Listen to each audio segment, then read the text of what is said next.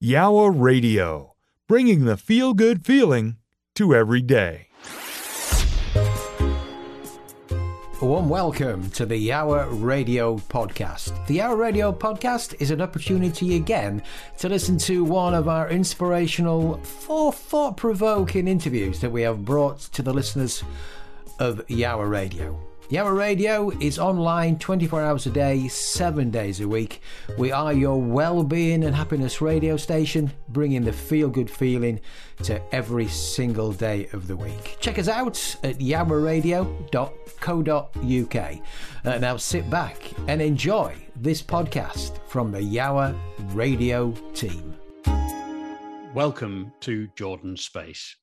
Every fortnight, you can join me, your host, Steve Phillip, alongside Danielle and Paul from the Jordan Legacy team, together with some very special guests for an hour of conversation, music, and above all, hope.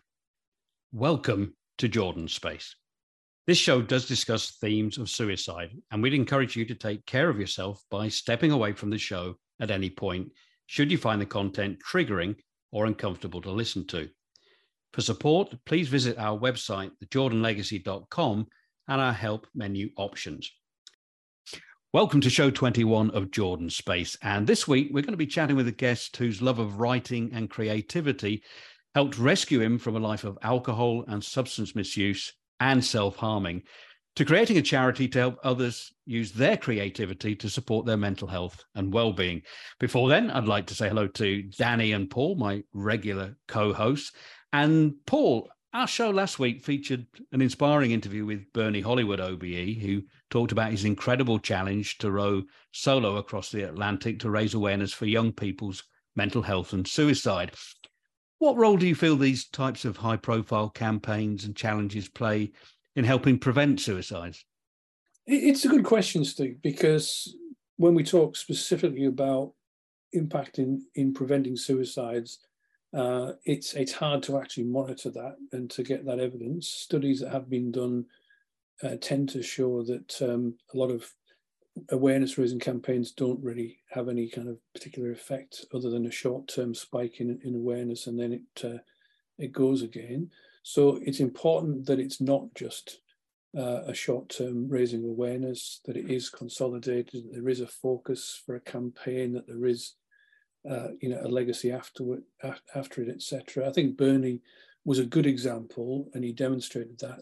It was a huge challenge, and it got a lot of profile, but there's a lot of work before and after with schools. There was a lot of integration with children and young people, and the materials that were generated as well. I think Three Dads, which we all praised, and Bernie himself praised.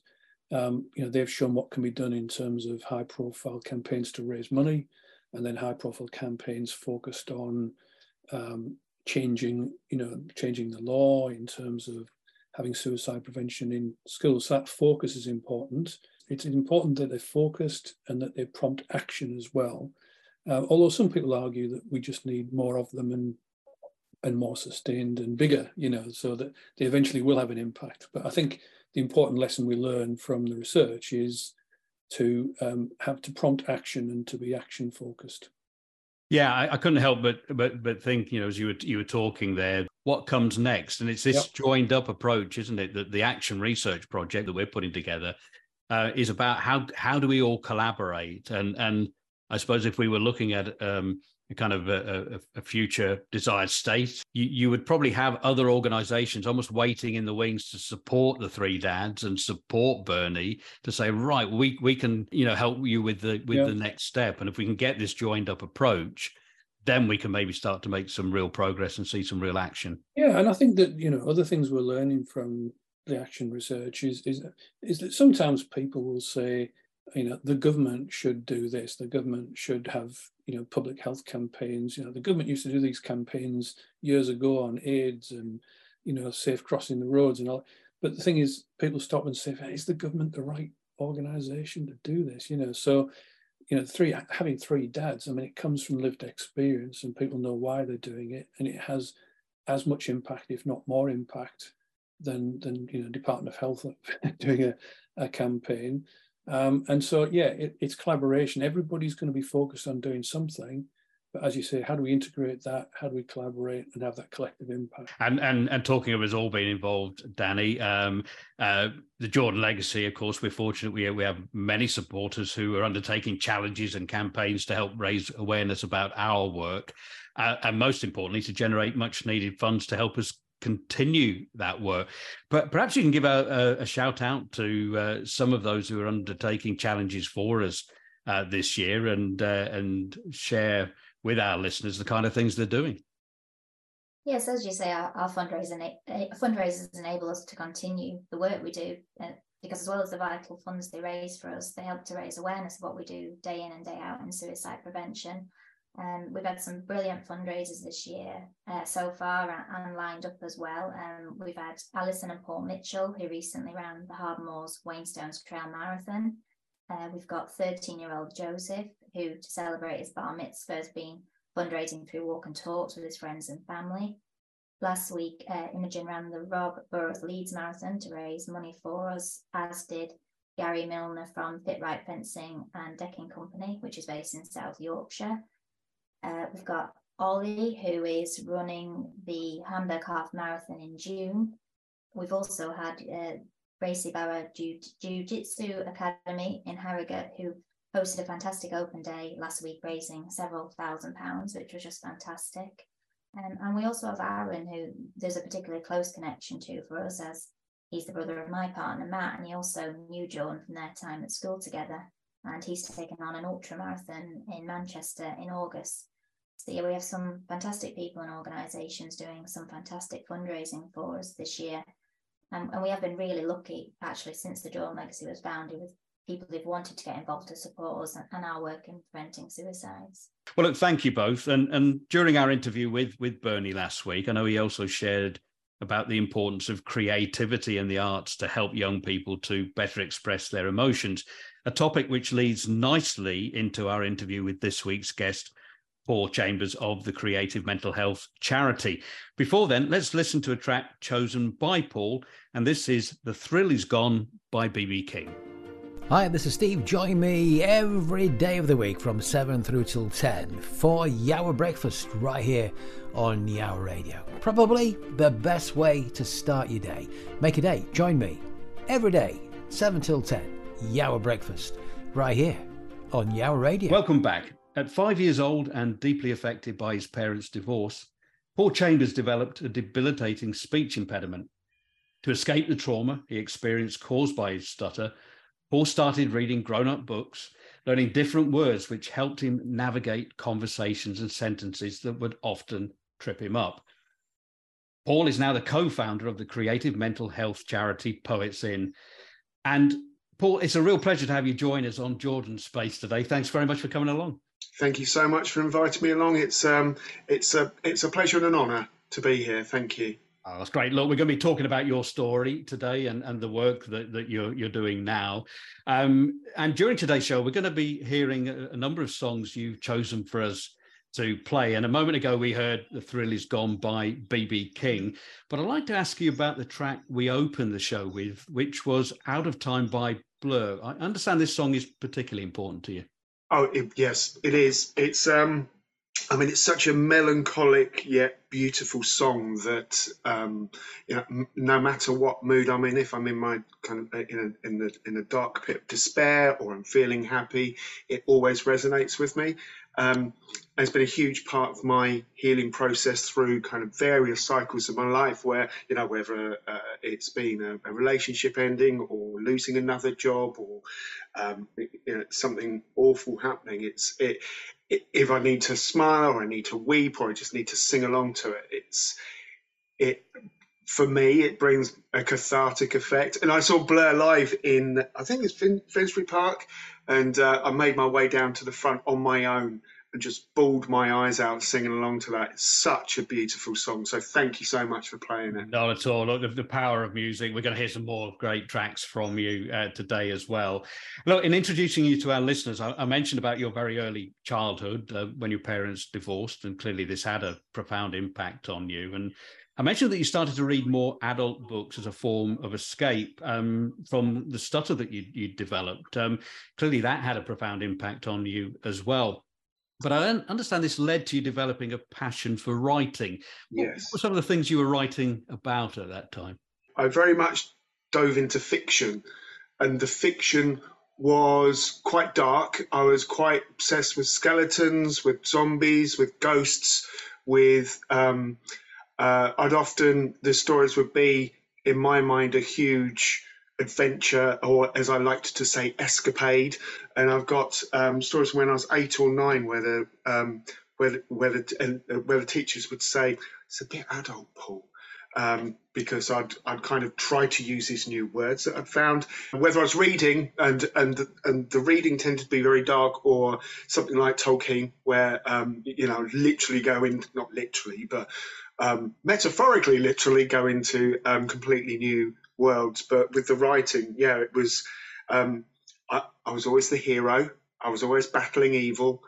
I'd always overcome it and come out of it with some sort of moral lesson. Clearly, I was going through some things. Now, you talked about your teachers responding at 8 or 9 years old, but at 10 years old, you moved from the UK to go and live on a forces base in Germany with your mum and stepdad. Now, you describe your mum and stepdad as being austere and very much like something straight out of a Dickens novel. Yes, my dad was very much a nurturing one, but my mum got custody of me and is very linear in her approach to things, and children should be seen and not heard. There's love there, but she just doesn't really know how to show it. And she married quite quickly to my stepdad, who, was very much, he was a Victorian era morals type person. We actually lived off base in a German town. So we didn't even have the community of the base. So we found ourselves in Germany, actually in a German town, quite isolated. And I hated being in Germany. I hated being there. I hated the school I went to. I hated being away from my friends, and the isolation, and the not having a voice, not having an audience, not having my safe people around me. It really, really affected me, and it led to me going down some dark paths at quite an early age. Now, I understand around this time you began self-harming, and how much of that self-harming was down to the environment you were living in, or was it a combination of factors?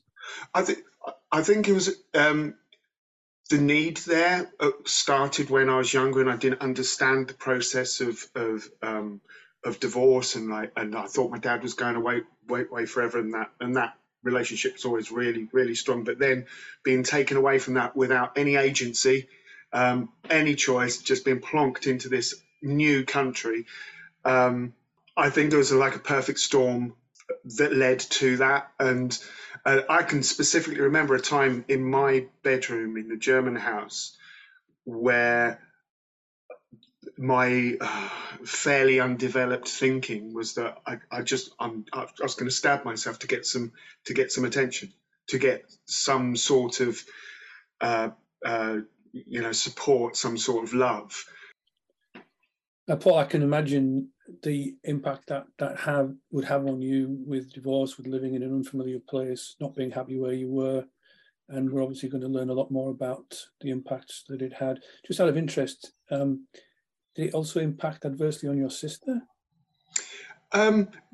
Emotionally, yes. And my sister's been through a lot of therapy later on in life, when she also discovered that these impacts had kind of resonated quite harshly on her. But how she reacted to it at the time was very different. She immersed herself completely in study, and so where I got into bad habits, she kind of got into good habits, and ended up quite a rounded package until kind of later on in life she realised like social anxiety that she's struggled with, and various other things she had to go through counselling for. So it impacted on us both, but in very different ways ultimately. Were you close? Yes, extremely. It pushed us together, if anything.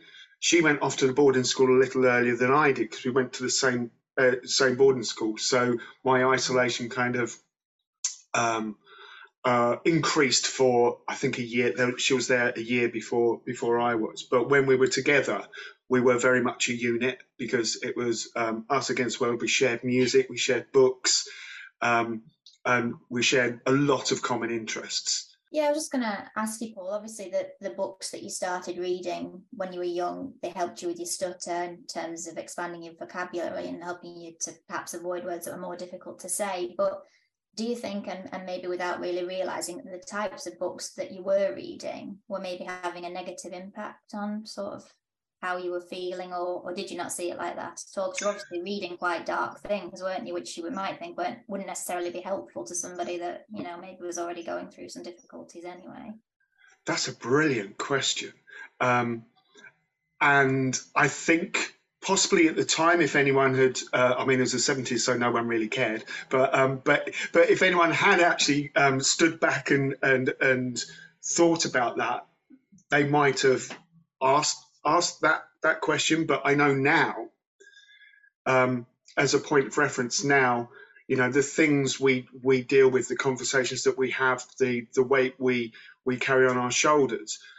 My outlet is the darkest, either true crime or the darkest horror, because it's almost as if we are processing real horror and real darkness in our everyday lives, and to have a fictional version of it, for me, kind of gives me some sort of balance and gives me some sort of outlet. But I don't know. Some might argue that having that horrific outlet did give me that balance and gave me that outlet. But that's a brilliant question, one I've never really thought about before, and I'll come back to you when I've researched it. Thank you. Paul, I heard you mention just a few moments ago, in fact, when you were responding to our Paul there, about boarding school. You know, from what I understand from your story, that this was really the start of a downward spiral for you. You began to have problems with alcohol and substance misuse during that time. Can you tell us a little bit about those times? Absolutely, yes. So, I was 2 years after moving out to Germany.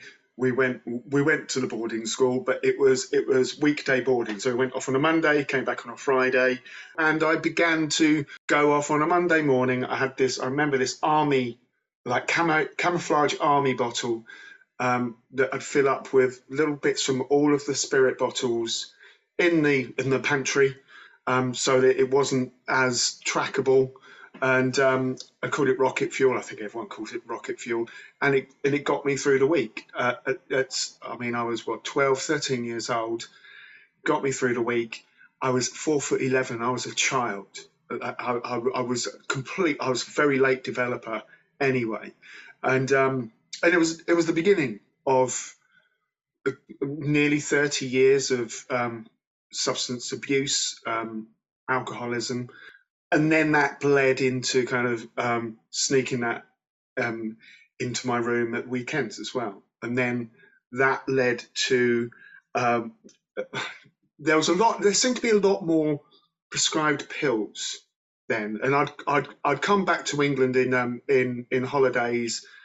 Every single holiday I came back because I missed home so much. And I remember going, if I was in my nan and granddad's house, they had, because they were older, they had a lot of pills in bottles, prescribed pills. And I just started taking them. I didn't know what they did.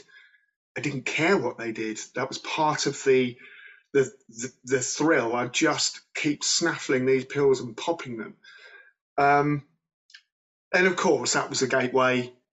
You know, I'd done the two things that really were gateways to a life of abuse from that, and it, very easy led into smoking solid, and then weed, and then pills and powders, all the way up to pretty much as bad as you can get, and even dealing to supplement, to support my habit. It was and it was completely unchecked. Paul, I'm just thinking about listeners tuning into the show or listening to the recording and hearing about you talking about all these years of all these issues that you were facing, and nothing happening, nobody nobody intervening or anything like that. We often hear in mental health people talk about encouraging people to reach out for help, but those who are really struggling don't reach out for help. They need people to reach in. So in terms of drinking alcohol at such a young age in a boarding school, and then everything else from that, it just sounds extraordinary that nobody picked up at any stage on this. I mean, were there outward signs that you were showing? Were there times when you felt somebody should have noticed and intervened? You would think retrospectively, yes. However, I do know I don't drink anymore, but I do know when I did, I can hide being drunk very, very well. And this clearly was some bizarre superpower that I had from an early age, or came from the practice of hiding it from a very early age. I still don't really understand why no one smelt it on me, saw me stumbling around. Maybe I was, maybe it was the alcohol version of microdosing, that throughout the course of a week, a litre of spirits was just keeping that edge off enough, but I didn't do it enough to kind of be stumbling around all over the place. And that's the lesson, isn't it? Because people might have a stereotypical image in their mind of the stumbling alcoholic, of the of the Rick thin drug addict, etc., and think it's obvious. But there's the lesson that it isn't. And again, you've got to ask questions, and you've got to care about people and reach in. I heard you mention as well that this was kind of a gateway in many respects to the next 30 years of your life. You talked about dealing. I know you've mentioned in the past about getting into debt and all kinds of issues. But I've also heard you talk in the past about how this was maybe masking ADHD and OCD and general anxiety disorder. And just talk a little bit about how did that recognition come about that in fact there were underlying issues that were maybe causing you to go through these actions and behaviors? But my diagnoses didn't really start until about nine years ago, and it wasn't until I cleaned up. I'd developed a pretty rampant stomach ulcer that the doctor had said, if you don't change your lifestyle, and I had a very honest relationship with my doctor, fortunately. He said, if you don't start changing your ways, it could rupture and you could die from it. It's a bit of a wake-up call. So I kind of began to change my ways, and I cleaned up, and it wasn't until I cleaned up and the clarity kind of made me break apart. And then I began to learn about myself. And when I learned about myself, particularly with the ADHD, and finding out that, with some people, stimulants can actually create a balance that you don't naturally have, that you have that chemical imbalance, and you're constantly like this. And so there was a year where I had to have a line of Coke before I went to bed. And it was actually a doctor that said possibly that was you leveling things off. And I realized I was numbing these feelings that I was having to cope. I understand, there came a period where, with all this going on for you, that you really did look at ending your life as well. What was it that ultimately stopped you going ahead and with that decision? I can be quite pragmatic when I need to be, and I can see two sides to a story. And even when I was feeling at my most destitute and feeling like I was a burden to everybody, and having been on the other side of losing someone to suicide, I think I've lost seven friends now to suicide, and seen the impact that has. Ultimately, there was a part of me that knew what that would do to my parents, to my loved ones. But I just thought that the repercussions of it would be awful. Paul, thanks very much for now. We're going to take a little bit of a breather. A lot you've unpacked there. And we're going to listen to another music track you've chosen now. by David Sylvian from the band Japan. I remember this one really well, which is called Ghosts. You've talked about writing about ghosts, but why have you chosen for us to play this particular song? So this coincides with when I was in Germany, and music was such a huge release for me, was a huge escape for me. And there was something about the new romantic era of music. And I think this epitomizes the dark beauty of what was coming out of music at that time. But the fact that it's so dark, it's so pared back, and yet so beautiful. And he is, and I didn't realize this at the time, but he is talking about his own mental health within this song. It resonated with me so much because it was obviously speaking to me about my mental health. Right. Well, I think that's the perfect introduction. Let's listen to Ghosts by David Sylvian and Japan. Yawa Radio, bringing the feel-good feeling to every day. Welcome back, everybody. We're talking with our guest, Paul Chambers, who is co-founder of the creative mental health charity Poets In. Paul, obviously your journey over 30 years, you just shared with us, but it ultimately led to you publishing your first fiction book and meeting the co-founder, now that you work closely with, Sammy. Tell us a little bit about how that came about, that meeting, and where your first piece of work really started with the charity. Yeah, so yes, I kind of, after I broke apart, I left the commercial world, if you like, wrote my book, which had started 14 years earlier, a scorched earth thing that I wrote in a fit of rage and kind of epitomizes sort of what we do now as a charity. So 14 years later, it was ready. It was very much a venting process. It was a work of passion.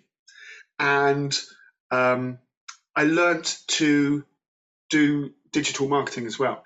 Competitions for people to feature in the book that would be dispatched for the very thing that was their pet hate, because it was about a person that kind of dispatched people that were rude or bad-mannered to him.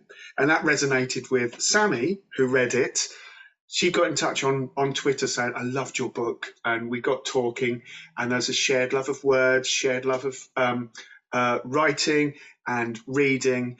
And she was actually working for an online reading and writing community run by some American people. And she was tasked with with building the user base. She said, did I want to come across and do it? I did. We worked on that for a while. It was pretty successful, what we were charged to do, but they weren't very good at running a business. So, but whilst doing that, we had messages, because we'd stripped away the hierarchy of this website. We'd made it supportive. We'd made it troll-free. We'd made it a positive place to be. And as a result, increased the usership hugely. But we were getting messages from people all around the world saying how having this safe place had helped them manage their well-being, mental health, and suicidal thoughts. And Sammy came up with the idea of utilizing this safe space kind of outlet thing in some sort of workshop. And we approached Peterborough Prison and trialed it there for 2 years. We ended up being there on and off 2 years of holding a safe space for people, using creative writing as an outlet, using kind of holding a safe space on a regular basis to people that didn't necessarily have an audience or a voice. And we saw people manage addictions, we saw people manage self-harm, we saw people manage rehabilitation, come off medication, take up completely. One person did a journalism course. It's just this thing of beauty. So there were real measurable impacts from this workshop you were running. Absolutely. And we actually implemented, as a result, because we were so blown away, we implemented this measurements matrix so that we could effectively measure it, and were blown away. And still now, nearly 7 years later, we continue to be blown away by the efficacy of it. We've honed what it is that we do, and we've kind of broken it down. We have a core product that can run up to a 10-week program, but we've got various other things like workshops and a buddy service and assemblies and kind of one-to-ones and mentoring, but the core of it sort of remains the same. But we're in so many places, and even the NHS socially prescribe us, which blows my tiny mind. And we're now in our 6th year as a charity, and it's still blowing us away, the efficacy for all ages that started in the prison way back. Oh, it's great, Paul, to hear that you were doing that pilot work in prisons. We talk about having a captive audience, eh? So you've said that it had tremendous impact. You created the safe space, tremendous impact that it had. But what exactly was it you were doing in prisons? It was a variety of things, but it was all based around putting pen to paper. And that was anything from something we do, which is called free thought writing, where we just for 10 minutes invite people to sit with their thoughts, however dark and intrusive, however haphazard, chaotic, whether it's a shopping list or song lyrics or, oh my God, I need a wee, to just write it down exactly as it comes through your head and recognize them for the thoughts they are, write it down, without fear of it being creative or anything, and then tearing it up at the end. And I'll put some chilled music on and kind of, and the catharsis and the therapy that comes from that's kind of like yoga for the brain. So that'd be one of the things that just, it's given people tools to kind of de-stress and decompress. Right. We'd talk about maybe depression or anxiety, where we'd write a goodbye letter to depression, like where you're effectively breaking up with depression and why you're breaking up with depression. And effectively it's getting people into the habit of, I suppose, communicating what they're feeling in here and getting it out there, and what they do with it then, whether they turn it into something creative or they destroy it, but it's to stop carrying it around, actually writing about what you're feeling through your body, so it can't help but create some sort of mindfulness in people that might not necessarily be able to achieve mindfulness because of their busy minds. And you had prisoners who embraced that rather than... Yes. We had waiting lists for 2 years. It was having an outlet, and sometimes we would have to, and this was something Sammy and I learned very early doors, that we had to be less controlling, because we go in there with this idea of what we were going to do, and for the first couple of months or so it didn't really work, because we were so focused on doing what we wanted to do that we didn't read the room. And when we learned that actually each time you're meeting, even if it's exactly the same people, when there were some transient people for obvious reasons in there, but the fact that actually it's as effective if you wanted to do an exercise on anxiety or depression, that maybe they're not in the mood to write, but to talk about it. It's just outlets, but the vegetables were hidden in the food by just kind of getting people to put pen to paper and purge and vent in a safe and supportive environment. And it was a thing of beauty. And we saw, people that you'd be scared of outside of those four walls open up and write some of the most beautiful stuff, because they were finally being given a voice. And seeing people say, this is incredible, I love this, I love this, I love this, and kind of handing it over to him, the hairs are going up on my arms now, and seeing the pride. Paul, I just wondered what age does the charity start working with, and is there obviously a different approach to that, obviously, than working with those maybe in the prison sector and from that side of it? Actually, we have worked with as low as 8 years old. Ultimately, we do want to go lower than that, but I've been into schools where the kids were about to move up a year and were feeling anxious about that, and kind of packaging it in a slightly different way as to how to get them to talk about that, and to talk about the worries they can do something about and the worries they can't, because they don't really have the focus to do the worry diary, which is one of the tools that we teach. But after that, so about 10 years and upwards, it's essentially the same structured modular 10-90-minute modules that we use, because the the content is very much driven by the people that are on it, regardless of age. There's literally some language differences, like if we're talking about the stress bucket, for example, those stresses going into people's bucket will be academic rather than work, or they won't be trying to pay the mortgage, but they will be worrying if their friends don't like them. In answer to your question, we don't really change what it is that we do, because the people at any age, at any creative level, at any kind of anything that they're going through, it's them that change the kind of fruits of it, the output from it. And I think actually children resonate with that, because children don't like to be talked down to. Paul, it's been fascinating to hear about the work you're doing and the success. And I think a couple of things just to take away from what you've said toward the end there, particularly in relation to Danny's question as well, is we interviewed Bernie Hollywood for our last show, who talked a lot about creativity and how when he was rowing solo across the Atlantic, he would read and look at the drawings and creative writing provided by young people from a school in Derry in Ireland that helped him get through. But just the expression that these young children were able to share about how they were feeling.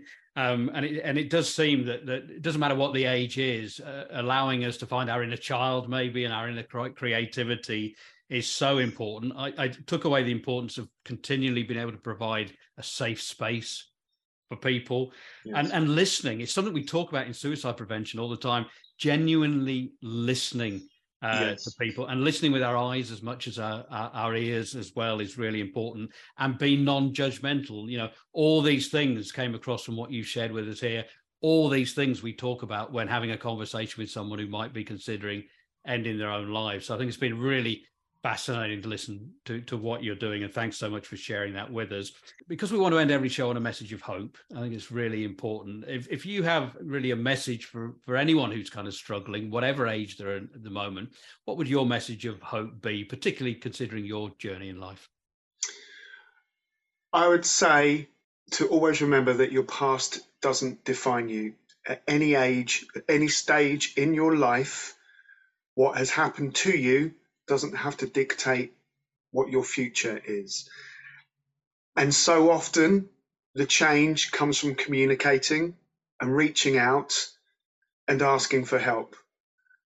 And if that seems insurmountable, just do it in small ways, but do it. Reach out, screw the stigma, and screw your past. Fantastic. Well, look, what a great message to end on. But before we go, we're going to play a couple of more tracks. The one we've chosen to leave just now on is A Wonderful World by Louis Armstrong. A little different to some of the other tracks, because we're going to close with Walk By from Foo Fighters. But tell us a little bit, why Louis Armstrong in this particular track? Well, it's just a thing of beauty. And again, whatever mood I'm in, this song, it serves to me to remind me about simple pleasures in life and to take a breath and kind of look around. And of course his voice is like, it's just a beautiful thing. It's like, I think I said before, it's like honey and bourbon, to kind of just explain these simplistic pleasures. It can lift you, it can guide you to reflect on the good things in life, and all through the power of music.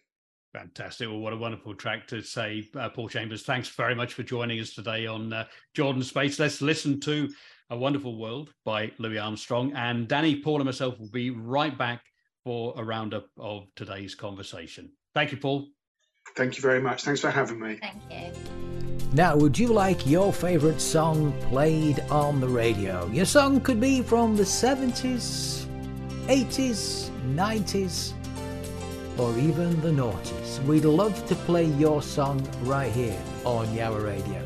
How do you do it? It is so simple. All you need to do is email studio@yowerradio.co.uk. That's studio@yowerradio.co.uk. Just let us know your name, let us know the name of the song, and we could be playing your favourite song right here on Yower Radio. Studio@yowerradio.co.uk.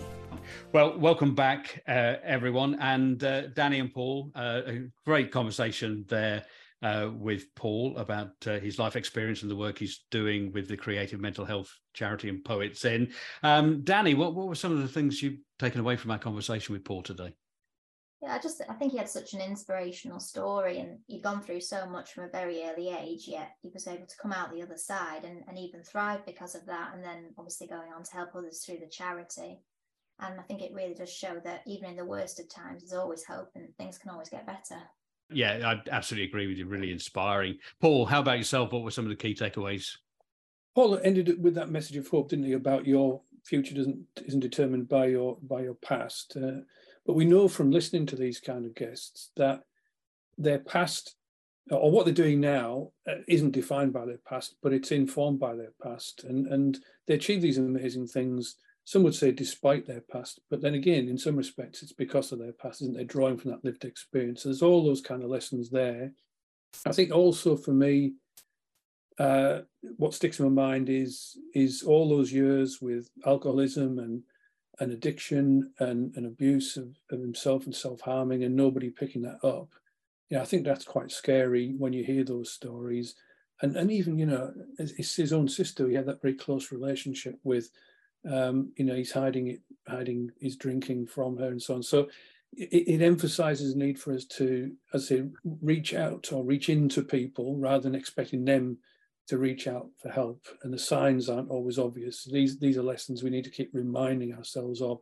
And also everybody has an individual story. So just contrasting his sister's journey and Paul's journey, in the face of the same circumstances. So yeah, lots of great lessons there. Fantastic work that Paul's doing, and another great sharing of a great story. Well, thank you both. And that is it for another episode of Jordan Space. My thanks to Danny and Paul, and to our guest this week, Paul Chambers of the creative mental health charity Poets In. Thank you also for tuning in. I hope you found today's discussion interesting and insightful. And if you have felt inspired to support our work to help prevent suicides, please do get in touch either via our website at thejordanlegacy.com or by emailing hello@thejordanlegacy.com. You can also engage with us on our social media by following the Jordan Legacy CIC's LinkedIn company page. We're also on Twitter and Instagram using the username @JordanLegacyUK. And of course, you can find us on Facebook at The Jordan Legacy. You can listen to recordings of all our previous shows on our website by choosing the menu Jordan Space.